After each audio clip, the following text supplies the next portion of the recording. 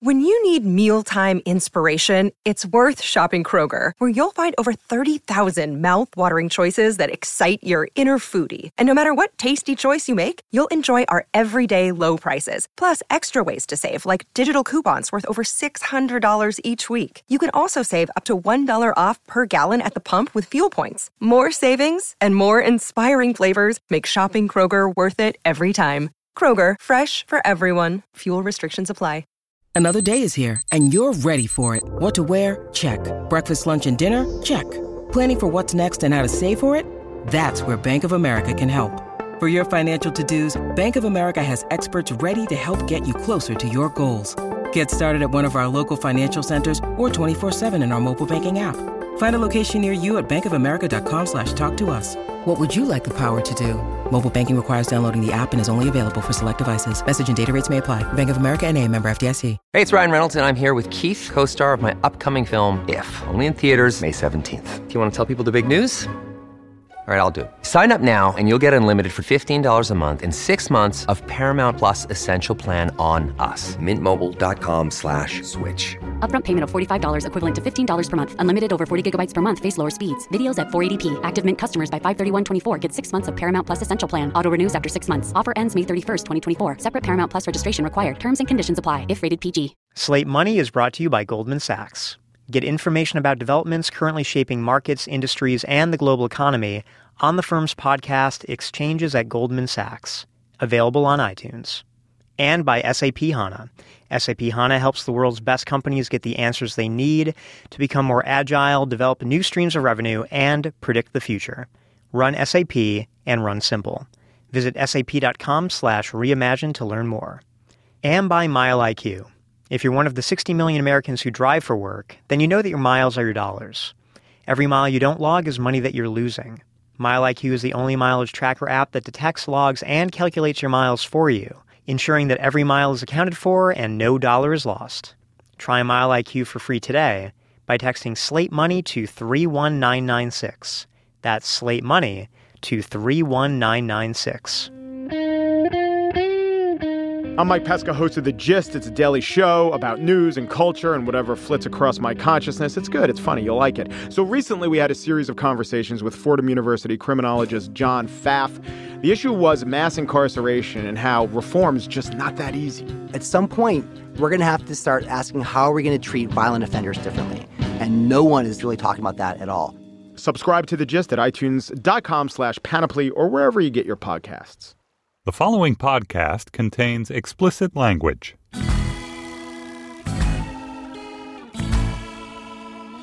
Hello, and welcome to the Hidden Danger edition of Slate Money, your guide to the business and finance news of the week. I'm Felix Salmon of Fusion. I'm joined, as always, by Kathy O'Neill, the blogger and data scientist. She's, what's your website? What? Oh, mathbabe.org. Mathbabe. Yes. Go check it out. There's all manner of awesome wonkery going on there. We also have Slate's Moneybox columnist Jordan Weissman. Hello, Felix. But we most excitingly, most importantly, and most specially have the one and only Greg Ip. Hi, Greg. Hello, Felix. At any given time, there is the most important journalist in financial journalism, who is the guy who has the secret back channel to the Fed chair and can basically know what the Fed is going to do before the Fed even does it. And once upon a time, that man was Greg Ip. It is now John Hilsenrath. But Greg Ip basically had this horrible job where he had to do reporting and learn about the Fed and that kind of stuff. And then eventually he graduated to awesome columnist status at The Economist. And now you're back at the Journal. I basically got tired of doing real work, which involved trying to figure out what the Fed was going to do. And I found that involved a lot less effort and time to just write what I thought the Fed should do. It's a lot easier. It's really not easy being John Hilsenrath. I can do that. No, it isn't. I mean, John actually needs facts and information and sources. Yeah. Whereas you, on the other hand, have such an easy life in your new job that you can write an entire book in your spare time. Well, that's right, yes. In fact, I actually did. So what is the book? My book is called Foolproof: Why Safety Can Be Dangerous and How Danger Makes Us Safe. Okay, we are going to talk about that. We are also going to talk about Marriott buying Starwood. We're going to talk about Square and initial public offerings. But let's start with this book. We like paradoxes here on Slate Money. And this is my favorite paradox, or one of my favorite paradoxes, which is that the more we try to make ourselves safe, the more we just basically end up putting huge amounts of risk into the tails and making it likely that the entire world is going to blow up. Is that more or less the book? Yeah, it really is. And it was kind of the inspiration for the book because I think that's more or less explains what happened to the U.S. economy in 2008. We were too safe. We were too safe. So in your book, you actually sort of like categorize people into the people that try, the engineers that are the ones that try to make things safer, and the ecologists who are like, it's not a good idea, and they're skeptical of it. Could you talk a little bit more about those categories and especially like how that played into the financial crisis? Sure. Well, the philosophical approach to how we deal with the innate chaos and instability of life, in my telling, dates back to the progressive era about a century ago. In the financial world, there was the Panic of 1907, which led to the creation of the Federal Reserve so that we would always have the ability to lend to banks who were being besieged by depositors, and therefore the founders thought we would never, ever have a financial panic again. And what we discovered was that, at least in the 25 years before the Great Financial Crisis, the Fed was so darn effective at that job. They pulled down inflation. They basically got rid of bad recessions. It led to actually a huge increase in risk-taking and the development of all sorts of new financial innovations that were designed to make bankers and investors feel safe when, in fact, they were just transferring risk around and creating more risk in the system. So Alan Greenspan had this idea with all of these sophisticated financial products that they were a really good idea because they moved risk to people who wanted a very specific kind of risk, and they took it away from people who didn't want risk.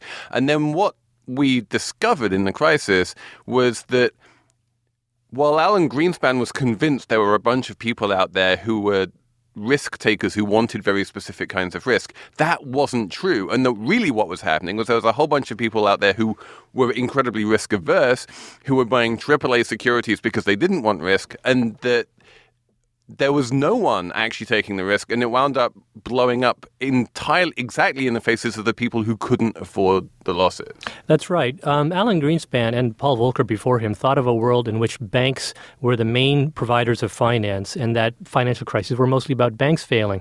So over the course of the 80s and 90s, as regulations were tightened on banks, and we should remember that, regulations did get tougher on banks, it actually drove lending and risk out to what we now call the shadow banks. And these institutions developed new ways of funding themselves, issuing things like commercial paper and so-called repo loans, which were basically, and AAA-rated mortgage-backed securities, which were structured to seem as safe as bank deposits. But they weren't really, because they were collateralized with what turned out to be risky stuff.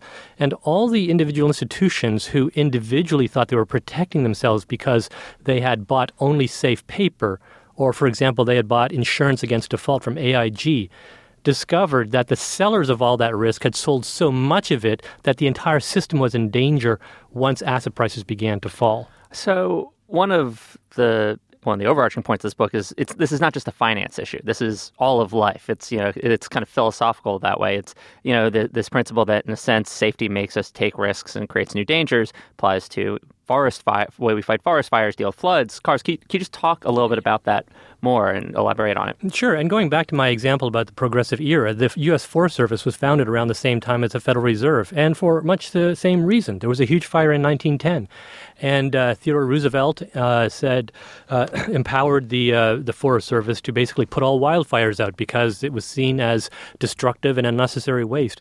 Well, what we now know is that actually fire is an essential part of the ecosystem. It helps clear out the underbrush. It kills weak trees but leaves the strong ones standing. And if you suppress fires too much, you actually leave the forest choking with fuel, and the fires you get are worse. And that is one of the reasons why this year, for example, will be one of, if not the worst, wildfire seasons on record. It is true that the climate is getting warmer, but it's also true that a century of trying to essentially control wildfire has perversely had the opposite impact. Flooding is a similar story. I mean, people have been building their homes, their farms, their businesses on the coast next to rivers for centuries, for thousands of years, because that's the most prosperous place to be. And then they build levees and other protections to protect themselves from the fact that the water will periodically flood. Well, that just guarantees that they will build more next to the water. And when the levees finally fail, the destruction will be greater. Let me push back against this categorization of engineers versus ecologists, because I feel like I'm not either of them personally. But specifically, let's talk about the forest fire thing. I feel like what you just described is just us being kind of dumb. You're just like, maybe the engineers were like, oh, let's not let forest fires happen. And then it ended up being the wrong thing to do. But if I were to double down on the engineering side, I would say, let's incorporate what we now know about long-term effects of doing this short-term thing and actually try to optimize it with better information. But I think that a few academic engineers can think that way, and they will think, well, yes, in order to minimize long-term damages, what we need is a bunch of short-term damages, and we should be able to live with the controlled short-term damages. Controlled short-term damages. But there are very few, in practice, there are very few places where that's possible. For instance, you talk in your book about airlines, and there's almost nothing in the airline industry which is considered to be an acceptable short-term damage. No one says, well, it's okay if there's the occasional plane crash now and then because that might prevent a huge global disaster down the road if it turns out that all of these pilots don't know how to fly anymore because all of the planes have been automated. That kind of thinking works great in theory, but in practice, it's very hard to implement. Well, that's exactly right. And so I did not end up myself siding with the engineers who want to control everything or the ecologists who just basically want to let nature and markets have their way, because I empathize with the people who are actually in the position of having to make the decision. Would I have actually let Lehman go, or would I have saved it? I don't know. And knowing what we know now, saving Lehman might have been the right idea. On the other hand, does that mean they should have let Bear Stearns go because then people would have protected themselves against the eventual failure of Lehman? These are very difficult things to game out, especially if you're the person in the hot seat having to make the decision in that moment. The same applies, frankly, to forest fires, and I interviewed people who've had to make that decision. The forests are not these pristine expanses of uninhabited wilderness from 200 years ago. If you decide to let a fire burn, which is the ecologically wise thing to do, you are taking a risk that it will destroy some homes and kill some people. So to your question, Kathy, which is exactly the right one, how do we take the best that we know about science and actually try and get the trade-off right? Well, one of the things I talk about in my book is that there are certain principles that turn out to be good ways of protecting ourselves against disaster, which do not have that same innate risk of unintended consequences. And I talk about the importance of space. For example, if you don't want to rely on the Forest Service always saving you from a fire, build a perimeter around your home so that when the forest nearby catches fire, it won't throw flames onto your house. And in some jurisdictions, that increasingly is a building code requirement. Forests can be allowed to burn, and you don't put human lives at risk trying to put them out, and you don't sort of have that suppression issue later on. So tell me about this idea that we're putting a bunch of the onus onto individuals. We're saying that if you want to be a safe driver, you should leave space around your car. If you want to save your house from being burned, you should leave space around your house. Well, is that really an individual thing? I mean, you just said it's a building code. Yeah, that's actually kind of a municipality. But one of the more interesting debates is around these personal things. When we buckle up in a car, or when we put a helmet on as a bicycle rider, does that actually make us safer, or does that just make us act in a riskier way? It turns out that you can't predict in advance which is going to happen. I thought that when I looked into this issue of seatbelts, we would find what the so-called Peltzman effect predicted, which is that people with seatbelts would drive faster and kill more pedestrians. But it turns out that the most careful research suggests that, in fact, seatbelts do save lives. But it turns out that anti-lock brakes do not. People seem to drive differently when they have anti-lock brakes. People forget they're wearing seatbelts, so they don't drive differently. But when they have a car that has a new technology like anti-lock brakes, they drive differently. The same is true of financial derivatives. Banks who have new hedging instruments will take risks and make loans that they wouldn't otherwise. So they have, in some sense, responded to this innovation by increasing their risk appetite. I'm all for very good, smart regulation. I want regulations to be based in evidence. But I do think that we cannot legislate people's attitudes about risk. And I'll give you one example. BP had a lot of disasters before the Macondo oil spill, and they were repeatedly fined and investigated for it. And it didn't seem to have any fundamental effect on the company's risk appetite. So when they encountered problems in the Macondo well, they kept on drilling. Now you compare that to Exxon, which after the Valdez disaster, top to bottom altered the company's culture to emphasize safety and risk awareness at every step of the way. And 4 years before Macondo, they were drilling a very similar well in the Gulf of Mexico. They encountered problems and they abandoned it at a very high cost. I also don't know how you legislate or regulate those types of habits. Well, if you find them much, much, much, much more, presumably it would be a profit issue for the mistakes they do make, the smaller mistakes, right? So what you're saying is that they did get caught and they did get punished, but not very much. Well, no, because... Not enough for them to pay attention. But I think Greg's point is that the fines that Exxon were facing were exactly the same as the fines that BP was facing, but they reacted in two different ways. You can't predict, what is the level of fine which will have a certain effect. Moreover, a lot of these tail risks don't happen often enough for them to actually have that effect on our behavior. For example, even the instance of hurricanes, which happen often enough that you think that we would alter our behavior to take that into account. But it doesn't. Studies show that houses that are built within a few years of a hurricane withstand the next hurricane better than others because the memory of that latest disaster means people build that into their structure. But as time goes on, the housing codes, it's not the housing codes, but what people build becomes weaker and more people drop their hurricane insurance. So it's just kind of natural that the human mind can't always behave with that sort of... So one of the ways I kind of simplified for myself, a lot of the points you're making in this book is just the idea when we try to regulate risk, we're always fighting the last war, right? And in doing that, we're breeding new risks. We almost by definition, we can't predict. It's that simple. We see something went wrong, we try to fix it, and thereby set in motion whatever's going to go wrong the next time. So that's why I thought this idea of the rule of space that you bring up is really interesting. You have to kind of have a safety mechanism that works in every situation. You can't be trying to regulate and fix individual things that might go wrong because by definition, you don't know what's going to go wrong. So let me end with just asking about coming back to the big financial crisis, because that was obviously the impetus for a lot of us thinking about these things. You're right that the banks were very happy to make very risky mortgage loans because they had this originate to distribute model and they knew that the mortgage loans wouldn't end up on their own books. They would get sold off to someone else who, quote unquote, wanted the risk. It turns out the people they were selling the mortgage loans to didn't want the risk, which is why they had all these AAA ratings and whatnot, and everything blew up. Knowing now, in hindsight, what was going on, how should we have, with perfect information, seen the problem and reacted to the problem? What would have been the way to create this space that you think we need? The most obvious thing is that most of the intermediaries who were involved with that should have had more capital. Now, it turns out that the banks actually did have a lot of capital, but a lot of the other sort of shadow banks, like the investment banks, didn't have enough. Fannie and Freddie didn't have enough. Knowing what we know now, we would have gone back and created a regime that would have required them to have more capital. And I would have done more to try and really drive home the point that this stuff they thought was safe really wasn't safe. There was something fundamentally wrong with giving these exotic securities, which had been in existence by that point for just a few years, the same rating as the United States, which had been in existence for 200 years. There was something just cognitively wrong that enabled people to equate the safety of something like that had never been tested with the republic that had been tested quite a lot.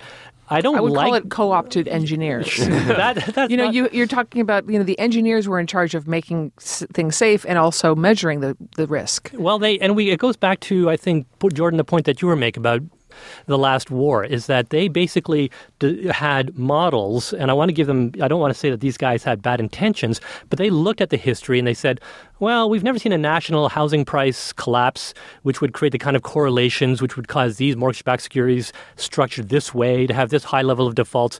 So we think that given that modeling, we're going to give them AAA. But of course, the very fact that everybody believed the same thing, enabled a rush of money into the mortgage space and an inflation of home values that guaranteed the national housing bust we never had before was going to happen. If I could go back in time, I would... Look, I don't like having the government step in and tell private companies what to do, but there had to have been a role. There must be a way to stop rating agencies from conveying this false sense of safety where it doesn't exist.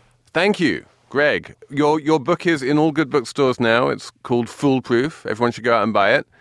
Slate Money is sponsored this week by SAP HANA, which helps the world's best companies get the answers they need to become more agile, develop new streams of revenue, and predict the future. Run SAP, run simple. Visit sap.com/reimagine to learn more. Kathy? Yes.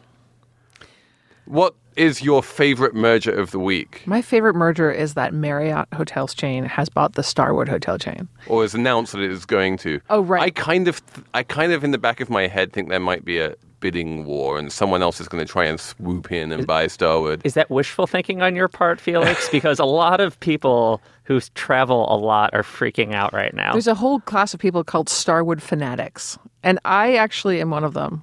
Believe it or not. Really? I mean, not really. I wouldn't have predicted that. No, Sincerely, not really. I would not really. Do you stay in a lot of St. Regis I just happen to be a resorts? Starwood member. I have like Starwood member privileges. Kathy, can you list your favorite Starwood hotels? I don't really know what they are, but like There's two in Florence. They're across the Great Grand Square from each other. They're both owned by Starwood. They're both amazing. One's called the Excelsior and the other one's called the Palace or something like that. Have you stayed in both of them, Felix? I have not stayed in both of them. Well, just in case people don't know, Starwood owns both the Westin chain and the Sheraton's chain, for example. But they also have lots of really cool boutique hotels that people are in love with. And they're pretty fancy. And they have 1,300 hotels altogether with 21 million elite members, to compare it to Marriott, which has 4,200, 3 times more, a little more than 3 times more number of hotels, and almost 3 times as many members. But the hotels members. they have are like Springfield suites. They're no frills. Yeah, so basically, no frills. There's a whole bunch of... Well, they do... although they have Ritz-Carlton. Yeah, there are a whole bunch of business travelers right now who are really upset because fancy Starwood hotels got bought by middle to working class Marriott, and they're fearful that they will no longer get the deluxe service they once did. They almost certainly won't. With all of their points. So why do you say that, Kathy? Why are you so convinced that these Starwood hotels, who are doing a very good job of creating a lot of loyalty in their customers, and that's obviously the job of the hospitality industry, is to try and get people to come back. Why do you think that a simple change of ownership is going to cause all of that to come to a screeching halt? Not entirely, but for 2 reasons. One is that, Starwood elite members, it's a more elite status, and they get things like guaranteed 4 p.m. checkouts.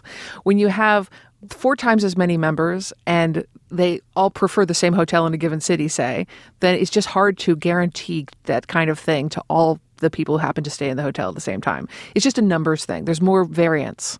So there's, hotels have to manage the number of rooms they have, and they have people coming in and people leaving. So it's just unlikely that they're going to be able to keep that specific frill. And the other thing is that now that these 2 hotel chains look to be merging, they're going to be 50% larger than any other hotel chain. So the other thing is the elite status members will have no leverage. Where are they going to go? They're not going to go anywhere. So they just don't need to give them as much stuff. Yeah. I mean, the real reason Starwood members were treated so well is because they had to be treated well to be kept. And doesn't that bother you a little bit? Like when you see them merging, when you see like 3 of the 5 largest health insurance companies merging, the 2 biggest beer companies merging, I mean, it seems like it's more about whether you get your favorite brew or your Starwood points. I mean, you actually have less choice. And I'm starting to get a little bit worried about this. I mean, it's going to be like a record year for mergers, but I just look at industry after industry after industry, and you have fewer people to choose from. I mean, when American Airlines and United States Airways announced a merger, I'm sure a lot of people, the first thing they worried about was, gosh, what happens to my points and so on. But ultimately, what they should have worried about is what happens to my airfare and what happens to my choice of routes. And if these 2 companies, I believe in New York, they will have 20% of the hotel rooms. 25%. 25%. Washington, D.C. is sort of similar. That's a pretty big chunk of the market. So now this is where I push back. When airlines merge, when United and Continental merged, they became one airline. United. When American Airlines and US Airways merged, they became one airline, American.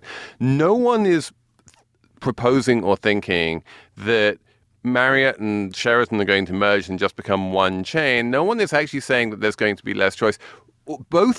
Starwood is a really good example because it has, a dozen odd brands already. They're very different. No one's going to turn a Sheraton into a W. No one's going to turn a St. Regis into a Westin, Well, maybe those 2 could happen. But in general, what we see is that Starwood has done a very good job of creating a bunch of separate brands with their own identities, and those are going to remain.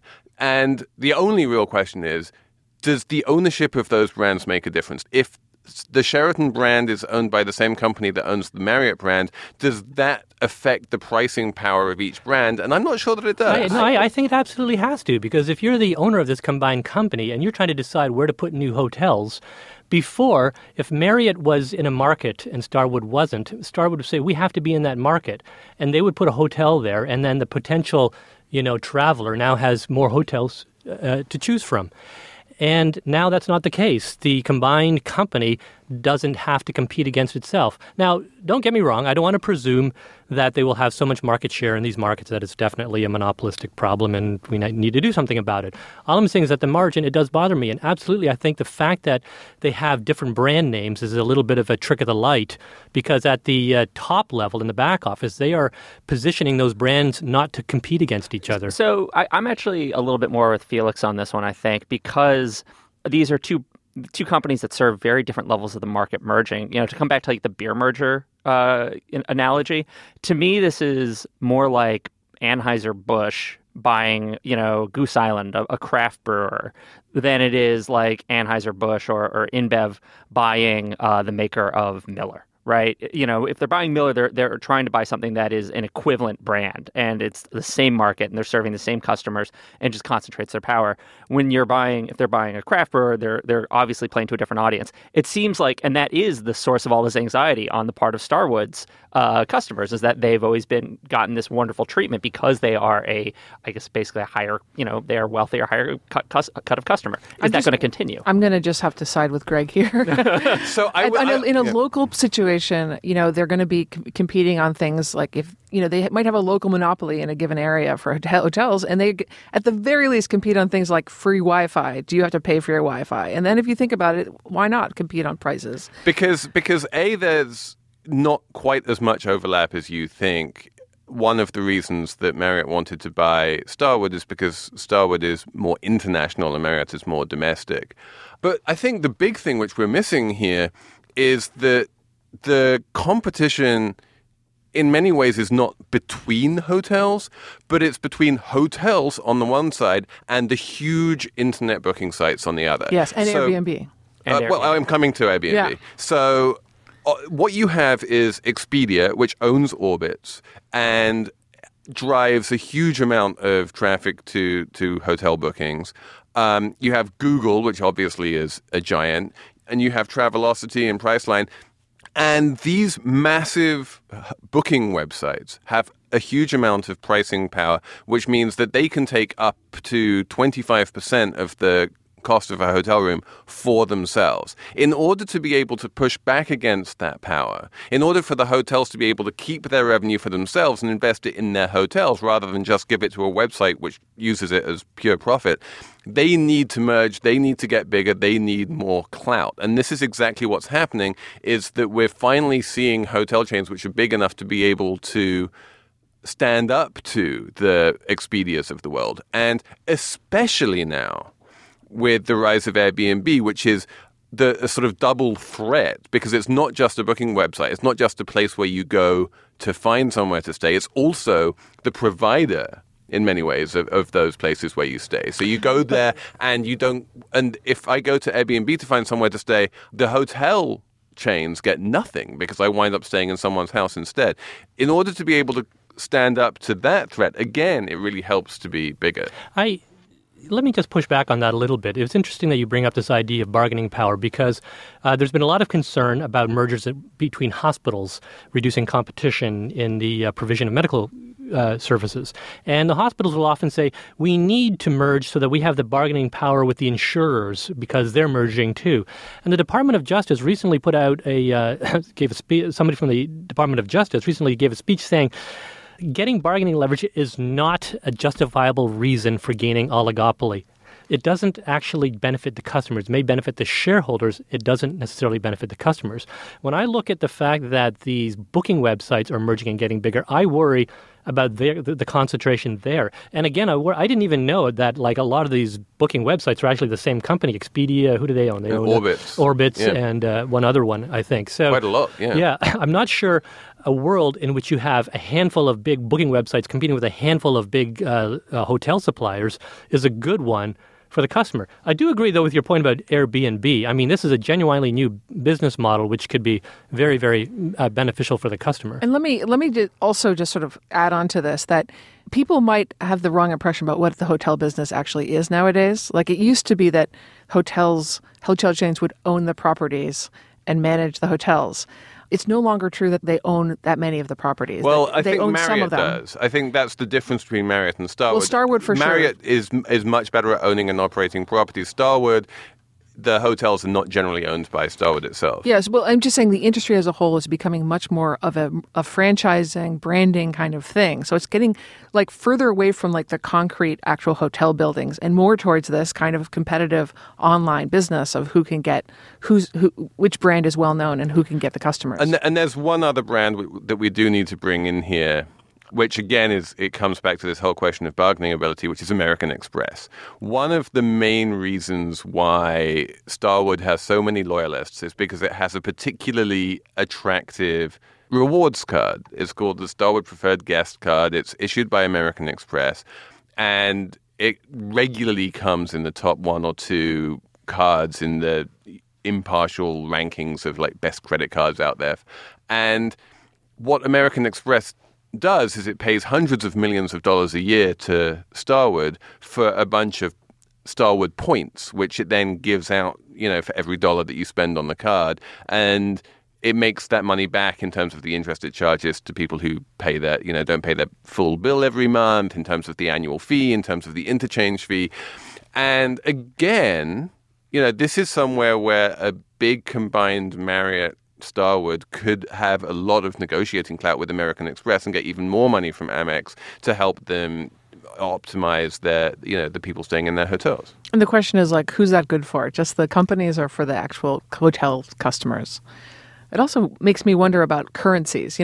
Sometimes people think of these loyalty points as a kind of currency, but it turns out that if there's a merger or something, they just go away. No, they don't go away. They're not going to go away. They're going to keep the loyalty points, and then at some point, probably maybe down the road, they might merge them.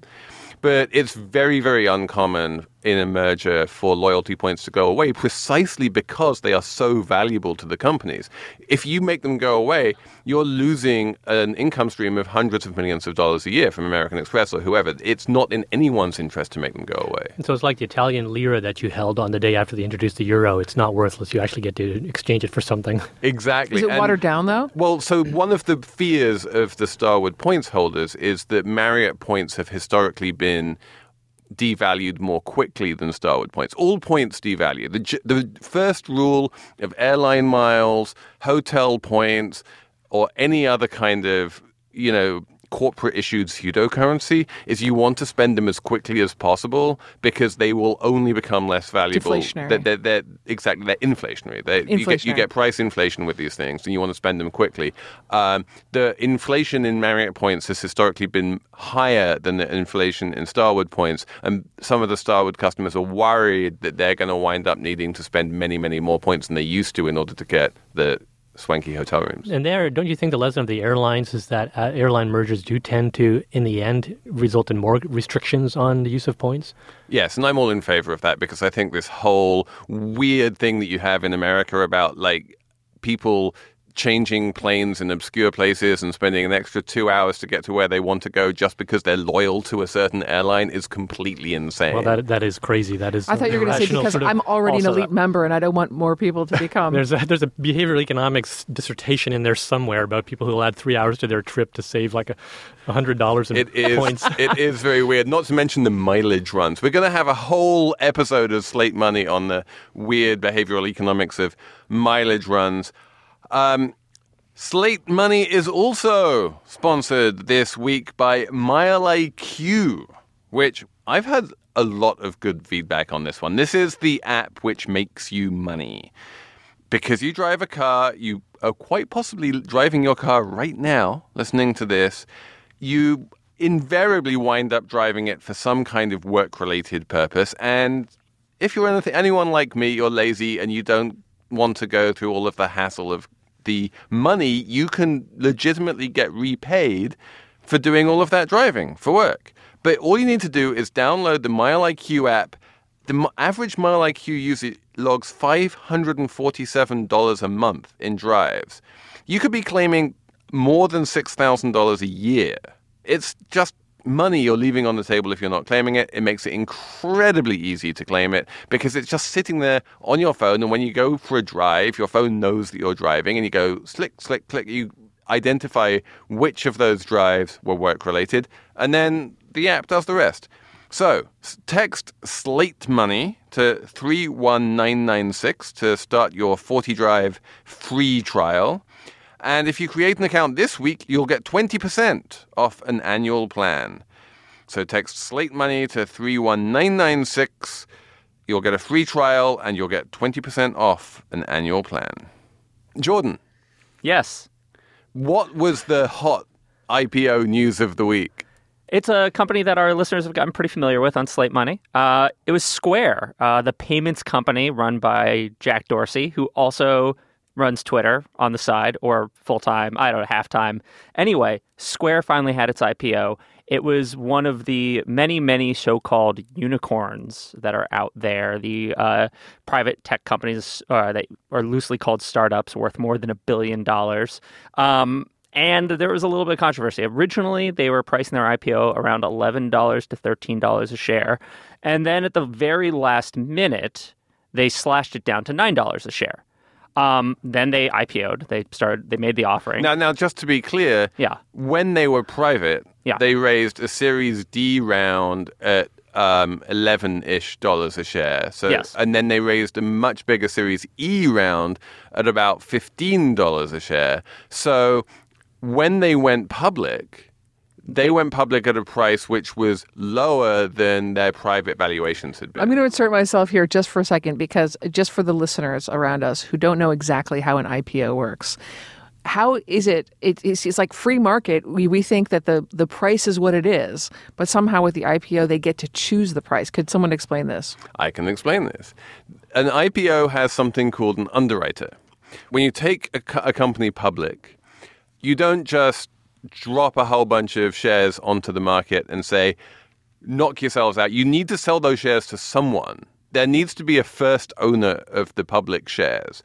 What you can't do is just say, I'm the seller, line up, and I'm going to sell to whoever the highest bidder is. What you do is you sell to the underwriter, who's a consortium of banks.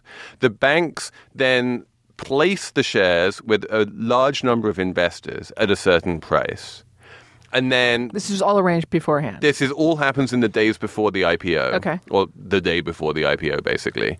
And then the investors who get given the shares or who get sold the shares at the price, in this case $9, then on the first day of trading, they're allowed to sell as many or as few of those shares as they like for whatever price they like. Yeah, Got it. The bottom line is that by selling to the underwriter, at first, you're guaranteed a certain share price. That's where it starts. Got it. And so... Well, no, the first share price is set by the market.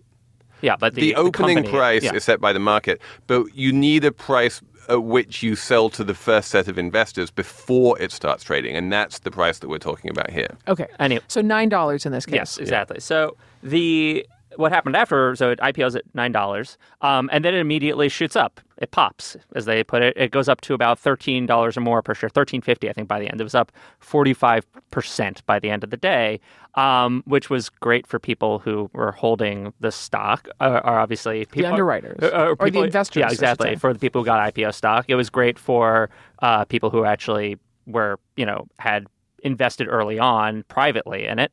I was looking at a chart from Matt Levine over at Bloomberg, who was basically doing the math and showed that by the end of the day, pretty much everyone had made money. And the reason, and this is the fascinating, because the question is, if I bought in a Series E at $15 a share, and then the stock is trading at $13 a share, how is it that I could make money? Greg, what's the word? Ratchet. Some of our listeners might be familiar with that as a hip hop term. However, it also has applications in finance. Do tell us more. This is the bit where you look at words and they mean different things in different contexts. And the word we're going to look at today is valuation. And valuation is something which most people understand in the context of public markets, which is just you take the number of shares outstanding, you multiply it by the share price, and that's the valuation of the company. In the private market's a little bit different because it's not shares, really. What they're doing is they're buying highly complex securities, which definitely have an equity component to them, but which also have all manner of other weird debt-like and preferred stock-like components to them. And people are multiplying the shares outstanding by those highly complex securities and coming up with a valuation which is not comparable to the kind of valuation you have in a pure equity situation like we have with Square right now. So what you had in the Series E was people paying $15 a share for something. But it wasn't purely a share of stock that they were buying. They were buying a preferred share which specifically had this whole extra option value on it, which said that if the company went public at anything less than $18 a share, then the holders of that security would get a whole bunch of extra stuff. And what happened was that Square ended up having to issue $93 million more stock to give to the holders of Series E securities in order to make up for the fact that it went public at less than $18 a share. Okay, the ratchet beautiful explanation, it's insurance. But the ratchet is insurance. Yeah. But it's still confusing to me because now they've created all these new shares. Doesn't that water down the price of the old shares? It waters down. Yes, absolutely. It's called dilutive. But what happens is that tech companies, and in fact all companies, issue new shares all the time for any number of reasons. They might want to, for instance, Marriott, when it's buying Starwood, is going to issue millions of shares to buy Starwood. It's paying almost entirely in stock. Companies issue stock options all the time to their executives and restricted stock units, saying, like, we're just going to issue shares out of nothing. Shares are a little bit like loyalty points. You can issue as many of them as you like, and there's as much inflation or dilution as you like. Although I think what's interesting here is that you're seeing a textbook case of why the private markets are fundamentally different from the public markets. In the public markets, a common share is a common share is a common share, except for those instances where, for example, a family controls a business and has multiple voting power. In the private market, they are repeatedly structuring these shares so that a share is not a share is not a share, because some people who are coming in later are de facto getting warrants or options with their shares. I like it to say it's almost not even like a common equity investment at all. It's almost like a convertible bond. I'm going to give you this money, and my principal is protected. I will never get back less than I give you, no matter what happens with the share price.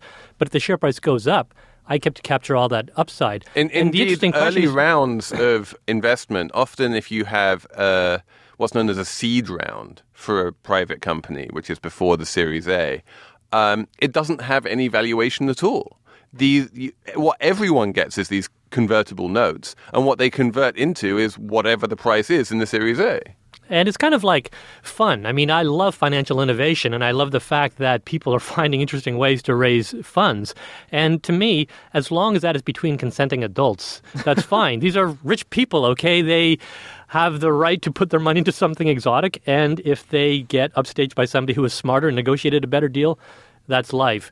Just to be clear, though, I mean, even Series E investors, even with this insurance they have on top of their valuation, they would still lose their money if it never goes IPO or something like that. Yeah. Wait, how do you mean lose their money? I mean, they could still lose their investment. I don't want it to sound like it is a guaranteed Correct. win. Well, Correct. There's no such thing as a 100% guarantee, but it comes close. I mean, Square could have closed. Well, yes. If the entire company could fail and never make it to the public market. If the entire company goes to zero, then all debt and all equity is worth zero. But what Greg and I are talking about is that with a debt investment, the company owes you the money, and so long as the company is operating, so long as the company exists, you're going to wind up getting your money back. And what we're saying is that a lot of these private rounds are much closer to debt than they are to equity. Of course, even if you just buy a pure bond, that bond can go to zero if the company winks out of existence. But so long as the company exists, a lot of these rounds are protecting the downside entirely. So there are two, kind of to put a period on this conversation. I think one of the takeaways from the Square IPO is that you often see a lot of people in the press, kind of making fun of Silicon Valley investors, saying, "Oh my God, these crazy valuations! How can they think it's worth that?" But there are these safeguards built into their deals where they are going to get their money, and that is sometimes lost upon a lot of the public who are looking at these from afar and just gawking at the numbers. And it's often lost on the founders. One of my favorite stories in recent months is the story of Forbes magazine, which had a big venture capital investment from Bono, among other people. And eventually they sold. And the value of the magazine, this is the media industry, and what happens to the value of magazines, it goes down substantially. But the investor, Roger McNamee, had one of these liquidation preferences. And he said, well, if you sell, I need to get my money back. So Bono got his money in Forbes back. The people who lose when that happens is the Forbes family, who gave away a lot of these protections for very little money, and who then wound up selling their stake in the magazine to some random Chinese company called Integrated Whale Investments on the basis not of cash. They didn't get paid for it. They just agreed that they would get paid at some point in the future. Integrated Whale then failed to pay them, and the Forbes family is completely, they have nothing. So I kind of want to turn this conversation to one other subject, which is coming back to these unicorns, right? Everyone was kind of looking at Square because they were thinking it was going to be a bellwether. It was sort of almost a referendum on whether or not we were in a tech bubble, whether or not you're going to continue to see these very pricey private valuations. To be entirely honest, I've seen a lot of contradictory conclusions coming after what happened with the price popping and with the kind of low valuation to start. But one interesting point I'm kind of curious to hear your guys' take on is that, in a weird way, the fact that this IPO is sort of disappointing could create more IPOs, could force more companies to go public, because a lot of private investors are going to be a little bit more wary, even with this insurance that they can probably get their money. They're going to be a little bit more hesitant to put a lot of cash into a late round investment. Do you think that's the case, that we're going to see more companies now trying to rush to go public, or not? My guess would be that those that are down the path enough that they're only like 6 to 12 months from that stage might rush now for that reason.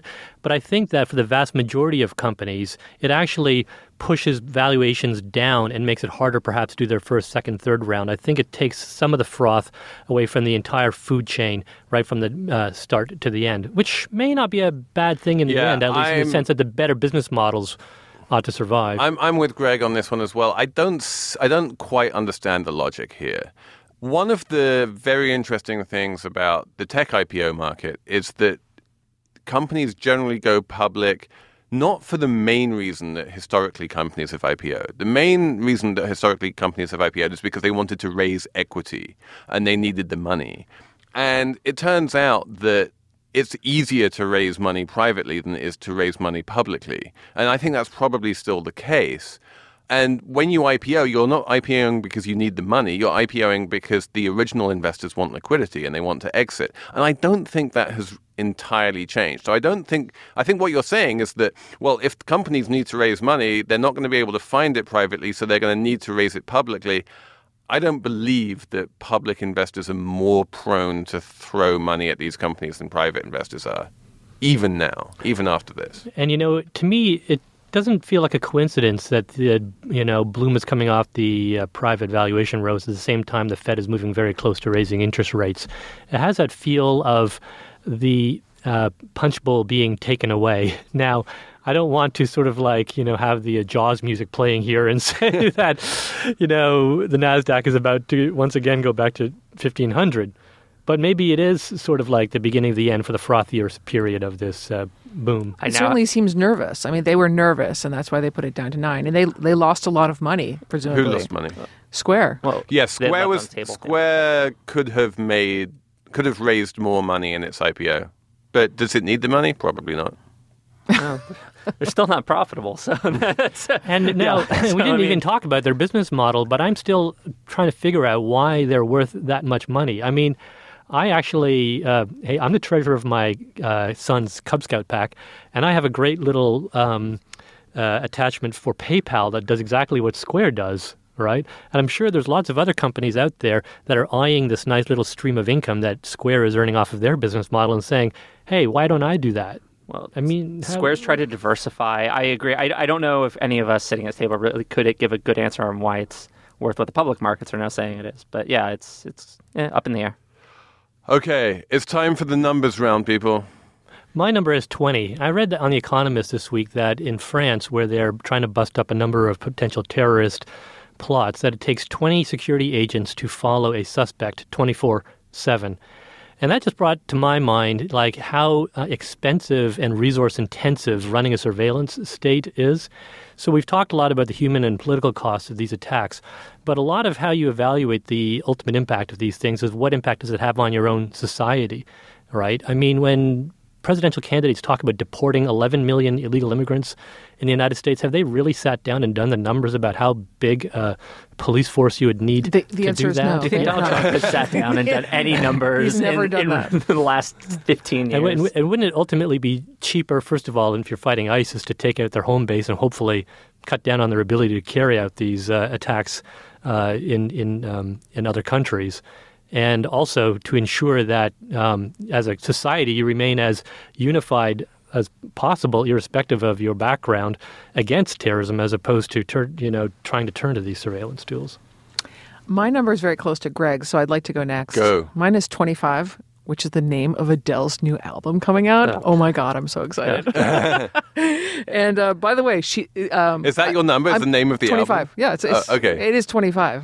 Because, her first It's not a coincidence. It's not some other 25 that, it is actually the name of the album. Yes, is your number. yeah, I figured I could get away with She it. did 19 when she was 19, 21 21. when she was 21. This is her and third now it's album. 25, Thank you, Jordan. which is There's 25. lots of piano. I wasn't clear if you knew, Felix. I thought maybe. I'm bringing it back. I'm bringing it back to the Slate Money because it is related.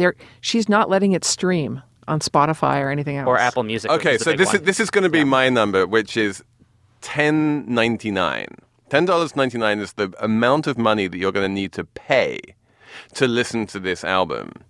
To my album at 25? Yeah. Oh, that's amazing. And this is a really weird thing in capitalism, because having to download and locally store and move files around and deal with bits and bytes and stuff when you're listening to music is a complicated and effortful thing which people don't really do anymore. What the easy and the convenient way to listen to albums is to just stream them. And normally what happens is that the more convenient and the easier and that something is, the more you're willing to pay a premium for it. But what's happening in this case is that the old kludgy way of buying it is the more expensive way and the only way you can do it. Whereas the easy and simple way, which is just paying Spotify $10 a month, is no longer possible.